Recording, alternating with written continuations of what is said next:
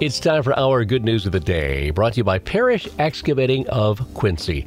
One of the cool things is all of our local fire departments constantly working on training for their firefighters, but also working to get better equipment to keep us all safe.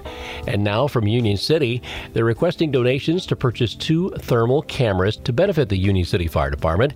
They say the thermal imaging cameras are a vital tool that assists firefighters to see through smoke and monitor a fire spread so they can quickly visualize a plan of attack, locate hotspots, and save lives. They can also be used to determine the best landing spots for helicopters as they scan the area to find power lines that may be too close for air care to land. Union City Rotary has already pledged $2,500 toward the cost of the 2 cameras. That leaves them with a needed balance of about $900.